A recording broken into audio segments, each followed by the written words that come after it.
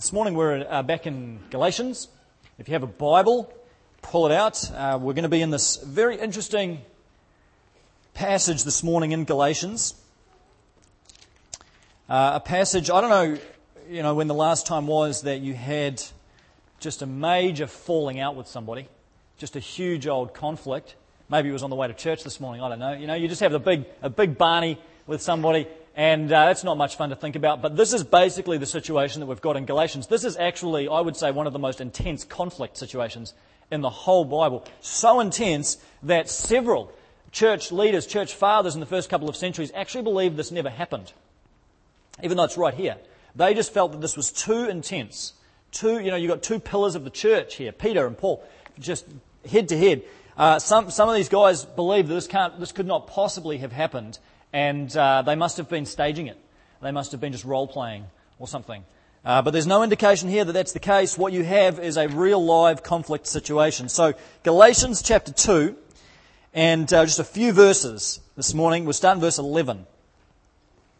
When Cephas came to Antioch, I opposed him to his face, because he stood condemned. For before certain people came from James, he used to eat with the Gentiles. But when they arrived, he began to draw back and separate himself from the Gentiles, because he was afraid of those who belonged to the circumcision group. The other Jews joined him in his hypocrisy, so that by their hypocrisy even Barnabas was led astray. When I saw that they were not acting in line with the truth of the gospel, I said to Cephas in front of them all, "You are a Jew, yet you live like a Gentile and not a Jew. How is it then that you force Gentiles to follow Jewish customs?" And then Paul goes on then and explains a little bit more, but that's the end of what he says directly to Peter. So this is a pretty highly charged kind of situation. You've got here Peter, the Apostle Peter, pillar of the early church. You've got Paul, the Apostle Paul, pillar of the early church, and these guys just going head to head. We'd like to think that the church was just a big happy family all the time, but here are two respected church leaders, each of whom have written books that are in the Bible. And they have this head-to-head conflict. It's pretty serious. Now, a little bit of background to help you understand what is going on here. The issue really revolves around some laws within Judaism to do with what you could and could not eat. These are quite unfamiliar to a lot of us today because we don't really think too much about what we eat. But if you were a Jew, and if you are a Jew today, food laws or kosher laws are pretty important. Back in the Old Testament, in Deuteronomy and Leviticus, there are a whole lot of laws to do with foods that were permitted and foods that were prohibited. The main food that's prohibited is the eating of pork, along with a whole lot of other four-legged animals, but pork was really the biggie. You couldn't have shellfish, shrimp. You couldn't have fish that didn't have fins or scales, so a whole lot of seafood was out. Couldn't eat a lot of types of birds, couldn't eat a lot of types of insects. Don't know why you'd want to anyway, but you couldn't eat them. You couldn't eat food with fat or blood in it. So no rare steaks. You could not. This was just a huge deal, and there was a whole list of prohibitions. This was just part of life, is observing kosher food. And Peter, being a good Jew, he would have grown up just observing kosher. He would have eaten kosher food all the time without fail. And Peter is interesting because he also becomes a follower of Jesus. So here's Peter, the good Jew, eating kosher, but then he meets Jesus, who really begins to stretch his thinking on all of this. And there's a point after Jesus ascends to heaven when the Holy Spirit reveals, or really the Spirit of Jesus, lowers down this vision of a big sheet to Peter with a whole lot of different types of foods on it. A whole lot of different types of foods that were actually prohibited to Jews. The exact types of foods that Peter couldn't eat. And that voice says to Peter, take and eat. Don't call anything now unclean that God has made clean or pure. And so Peter gets this message, a very profound message, that these foods that he had previously been really stuck on have now been made clean. There is no food that is unclean in a spiritual sense. This is a huge paradigm shift for Peter. I mean, we can't, well, big deal, but for Peter this was massive. This was a huge thing, because the food laws not only identified Peter as a Jew, it was a real badge of Jewish nationalism. It was something that marked that people out from other people, alongside circumcision and Sabbath laws and festivals and these kinds of things. This was a huge deal. But Peter has this vision, and for a while then his shifting changes. And he's fine eating all kinds of foods. And at one point in time, Peter, this is where this passage comes in, Peter visits Paul in Antioch. Peter makes a trip to Paul and spends some time with him. And for the first part of that trip, things are going fine. Peter is fine with the fact that here's a church made up of Jews and Gentiles, a church where there was no kosher laws in place because you've got Gentiles there, non-Jews. They weren't concerned about this stuff. So they're just having, pork chops. They're having spare ribs. They're having medium rare steak. They're having shrimp cocktails. They're having all this stuff. It's not a big deal. They're eating it all. This is the nature of the church at Antioch. And here's Peter coming into this environment, and for a while this is okay. For a while he manages it. Because in the back of his mind he's got this vision of Jesus and the sheet of food and everything's been made clean, and he knows. But at a certain point in time on this visit, there's a little delegation of people that come from Jerusalem up to Antioch, and they take Peter aside and they say, Peter, we just need you to know something. What you are doing is causing a huge problem back home. What you're doing is causing a huge stir back in Jerusalem, because it's getting around that you've kind of given up all your Jewishness. It's getting around that you really don't care too much about the boundary lines of the faith and the traditions of our ancestors. And you're compromising and you're blurring the lines and you're just becoming loose. And you're going down the road of these open, free practices without the need for law. And Peter, this is dividing the church back in Jerusalem. A lot of the Jews, because it was a thoroughly Jewish church there, a lot of these Jews are getting really, really uncomfortable with the fact that you're up here not only eating with Gentiles, I mean, that's one thing, we might just be able to handle that, but you're eating non-kosher food with Gentiles. This is a big deal. So we just want you to know, we just want you to be aware this is causing a problem back home. And so Peter's got to figure out how he deals with this situation. And what he decides to do is to pull away from table fellowship with Gentiles, non-Jews. He decides to stop eating with them. And remember, the real issue for Peter is not so much who he's eating with, because it wasn't entirely prohibited for Peter to eat with Gentiles. The real issue is what is on the menu. Because when he's sitting at these tables, it's not kosher. It's not kosher food.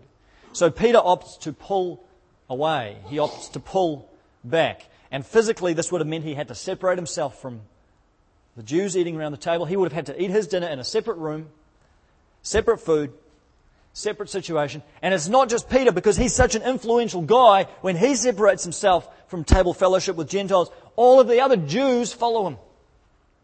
So now you have this church physically split when it comes to meal times. And church services, by the way, revolved around meals. This is something that we should get back, I think. I mean, every time they met, it was like they ate a lot. And it was in homes, and this was good. And Peter now, and all the Jews with him, are eating separately. Another room, another menu, and the Gentiles are over here. Totally, physically separated church. And there's a stinging little comment here that Paul throws in. He says in verse 13, by their hypocrisy, even Barnabas was led astray. Even Barnabas. I mean, this is Paul's co-pastor, co-worker, colleague. Barnabas is the guy that recruited Paul to the church in Antioch. But now the pressure is so great, and Peter's pulled away and all the Jews, that even Barnabas succumbs to the peer pressure and he withdraws from table fellowship. So you've got the situation of a deeply, deeply divided community of people. And the situation's serious enough that Paul, and you might think, well, he was too harsh here, and you might feel like, he should have just taken Peter aside privately, and maybe he should have, but he doesn't. What he does is he just stands up, probably in the middle of a church meeting like this. And I mean, if you can, it's so, you want to cringe listening to what he says, but he basically says to Peter, you are a Jew, and yet you live like a Gentile and not like a Jew. How is it then that you force Gentiles to follow Jewish customs? Because what Paul is saying is, Peter, you're a Jew, just like me. Paul was a Jew, Peter was a Jew. And yet you have learned that it is okay to live like a Gentile. In other words, to eat whatever you want. It's been revealed to you, Peter, that this is not a problem. You can live like a Gentile. You don't have to observe kosher anymore. Why then do you force Gentiles, these non-Jews, to observe kosher? Of course, Peter probably wasn't physically forcing the Jews to observe kosher, but by his very withdrawal and his separation, that's the message that's implied, isn't it? That you are not really on the right team if you're sitting over there not eating kosher food. That me and the right team and the elite group are here. So even though he might not have said to anybody, you must eat what I'm eating, his very presence, separated and distinct from everyone else, spoke volumes. That there was this inferior group out here eating whatever, and here's the real team. Here's the real Christians. This is the real family of God observing the real rules. And Paul just has a go at him, publicly and openly. And this is pretty serious stuff.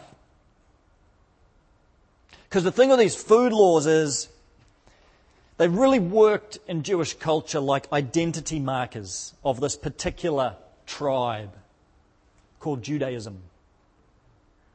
It wasn't just rules God gave, it wasn't just regulations, it wasn't just the law. These were identity markers, circumcision, Sabbath rules, kosher food. They are like the boundary lines, the badges of identity that the Jewish people had that marked them out as a tribe, as a group, separate to and distinct from every other group. This is the same thing that goes on today. It's just a part of sociology. It's just a part of living in culture that we belong to all kinds of little groups and clusters and teams and movements and tribes, and we talked about some of this last week. And every one of these little tribes that we belong to has its own identity markers. May not be food laws, that was specific to Judaism, still is. But you and I belong to all kinds of little groups. You may not be a formal member of them, but you belong to groups that have their own identity markers. Earlier this year, I was helping out running doing some work with the debating group at Birkenhead College. And it was interesting. I loved debating when I was back at school, but I haven't done any for years and years, and going back into this whole environment. And I realized there's a whole language that I'd sort of forgotten about that goes along with this particular, there's a culture around debating.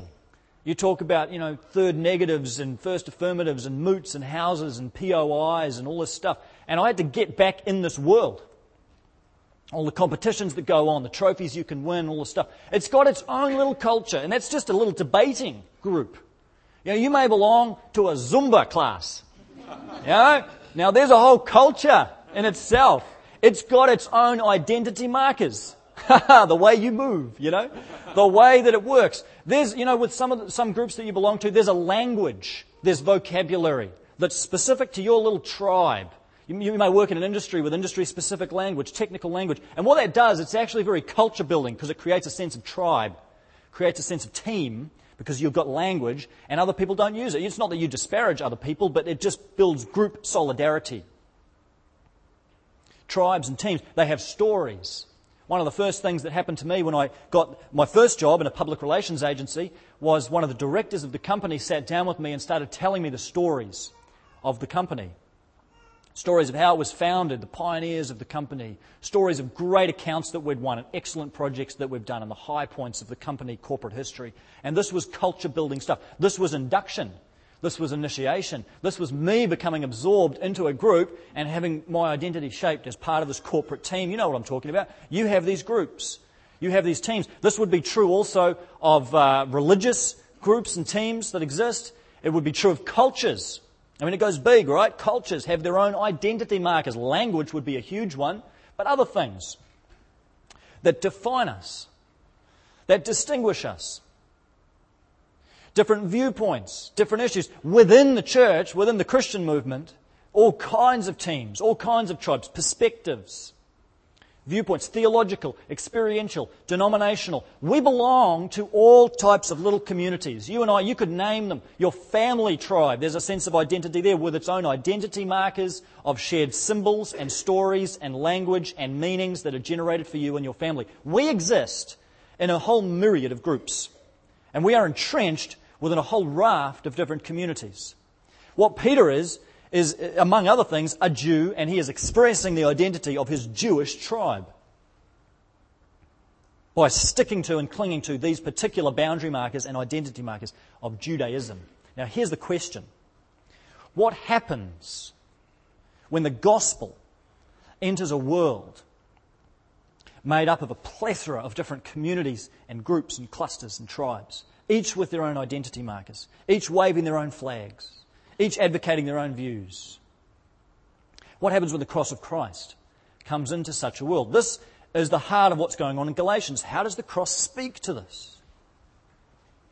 And the message of this whole book is that now Jesus has come, and Jesus has given us himself. And what we have just done as a church this morning is, in a sense, figuratively, sat around a table of communion and acknowledged that Jesus has given us his body and his blood.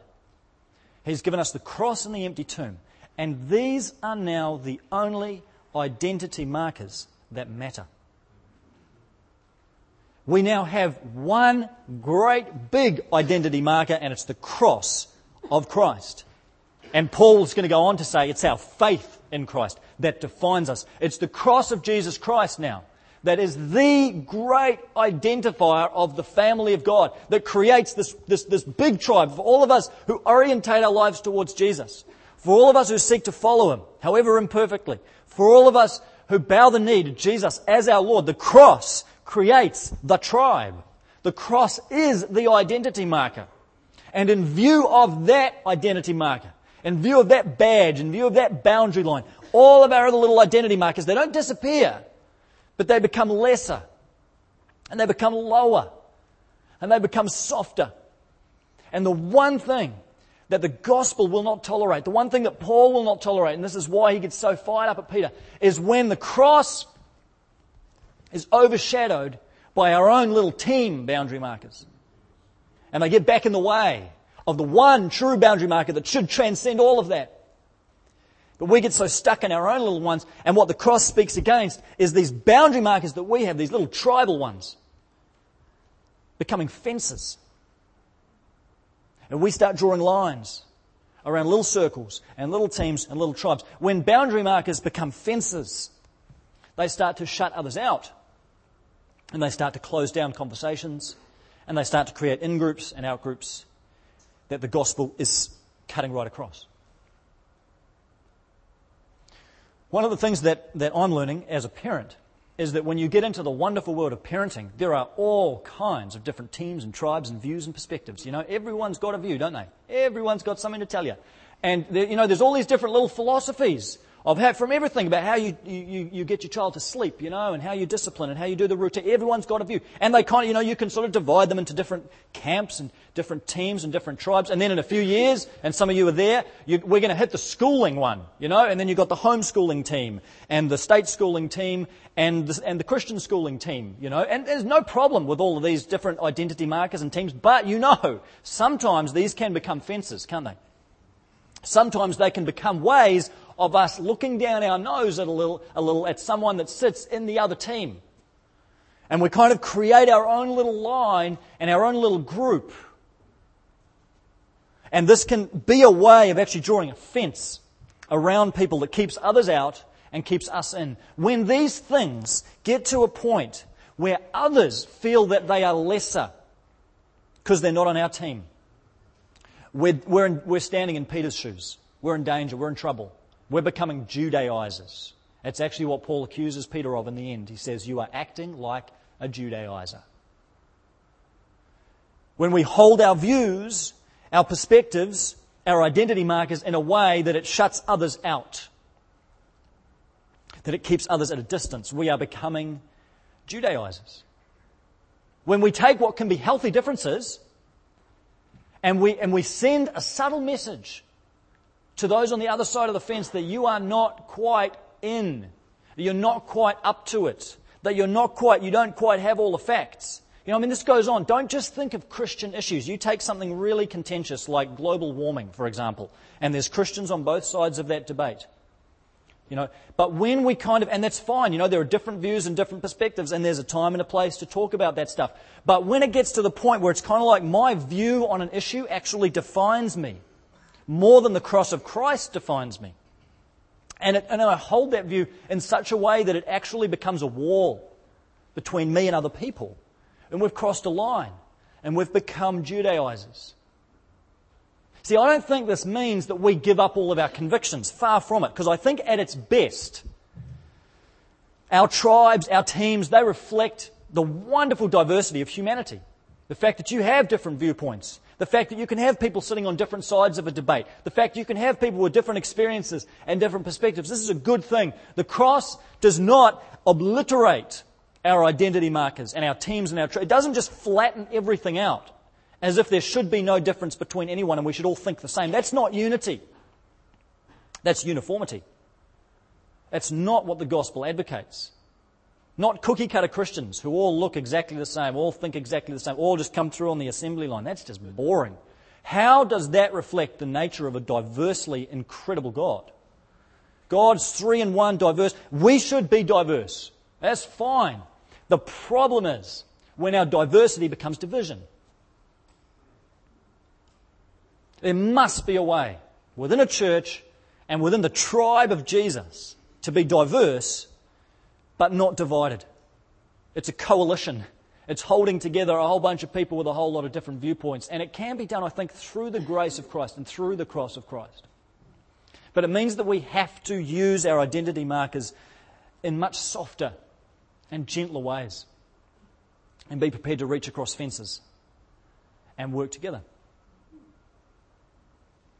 When I was in Jerusalem a few years ago, I went to a service at a church, beautiful church called the Church of All Nations, on the edge of the Mount of Olives. And here's the scandal. It was a Catholic church. And you know what I did? I was reflecting on this experience this week. I sat through the entire service looking for something I didn't agree with. Waiting for someone to say something that I could jump on. And to be honest, if I'm looking for it, I can find it. Of course there were things there. But the spirit that I had walking into that church service was just wrong. That I was looking to put up a wall. I was looking to use my Protestant identity markers as a fence and a wall and a boundary, rather than something that, okay, I'm not giving up my convictions, but we are ultimately, there's one church here, and there's plenty of people within the Catholic Church who love and follow Jesus. And there was a warmth and a spirit in that service that honestly you don't even find in a lot of other churches. But here I am with my kind of hardened heart, clutching onto my thing and just wanting to put up fences and walls. That's the kind of spirit that the cross speaks against. That's the kind of spirit that Paul is countering. That's why he gets so worked up and fired up. Because what he wants to call us back to is acknowledging that even though we have all kinds of perspectives and we sit on all kinds of teams, ultimately we sit on one team, and it's the team of Jesus Christ. It's the family of God, the family that's built around the cross. And in that family there's a whole lot of common ground if we're just prepared to look for it. At our very best, our little identity markers are ways of being enriched by each other. But at our worst, they're walls and they're fences between each other. We've got to choose which way we're going to go. We don't know exactly how this situation in Antioch ended. Paul doesn't give us Peter's response. He doesn't tell us what Peter said, and some people take that to mean Peter didn't respond very well, otherwise Paul would have mentioned it. But what we do know is this. A little while after this happened in Antioch, Peter and Paul got together again in Jerusalem. They were together for a conference, big conference, with all these church leaders and so on, a conference to settle this whole issue on Gentile believers and Jewish boundary markers. And in that meeting, Peter stands up and he says this. It's recorded in Acts 15. Peter got up and addressed them. Brothers, you know that some time ago God made a choice among you that the Gentiles might hear from my lips the message of the gospel and believe. God, who knows the heart, showed that he accepted them by giving the Holy Spirit to them, just as he did to us. He did not discriminate between them and us, for He purified their hearts by faith. Now then, why do you try to test God by putting on the necks of Gentiles a yoke that neither we nor our ancestors have been able to bear? No, we believe it is through the grace of our Lord Jesus that we are saved, just as they are. Can you believe it's the same person? This is Peter. Look how far he's come. In I don't know how long, a few months maybe. But here's Peter suddenly around the other side of the table, which makes me think that maybe something Paul said got through to him. That eventually Peter got it. And maybe he slipped up again, but at least at this point Peter knows it. He knows that there's one family, there's one table, there's one big tent, there's one temple with Jesus as the cornerstone. And we're all living stones built into that spiritual temple, all different stones with all kinds of different perspectives, but there's just one temple. And when we focus on the cornerstone of Jesus who unites us, some of these other differences start to look a little less serious. The walls start to come down, the fences start to come down, and we can start to be united. That's the message of the gospel. One team, one tribe built around Jesus. Father, I thank you for that. I thank you for the tribe that you've created. I thank you for the family of God that we're a part of. And Father, you know that we have all kinds of convictions on all kinds of issues, and that we belong to various communities and clusters and groups and movements. And Father, I thank you. You don't ask us to give those things up. I thank you. You don't ask us to just be all exactly the same. But you ask us to focus on what unites us. And you ask us to allow our differences and our little team identity markers just to be totally eclipsed. And we want them to be totally eclipsed by the glory of the cross of Christ, by Jesus and Him alone, exalted and high and lifted up. We want that to be the great unifying principle of our lives. Focus us on that and not on the little things that divide us, I pray. Help us to work for unity, not only in the church, but across all kinds of divides, cultural divides, socioeconomic divides. Lord, whatever is out there, we pray the cross of Christ would have the power to unite people, that it would have the power to pull people together and bring people together from across all kinds of different impasses and walls and fences that have been built. Father, we're sorry for the times that we have drawn dividing lines where there shouldn't be any. For the times that we have tried to determine who's in and who's out without allowing you to do that through Jesus. For the times that we've failed to recognise just how many chairs there are around the table. Father, this morning we may need to lay some of our identity markers down and at least make them much less important to us than they are. And we do that this morning, Father, humbly and gratefully. We thank you for the cross. We thank you for Jesus. We pray that He would be the one true definer of our faith and our team. In Jesus' name, amen.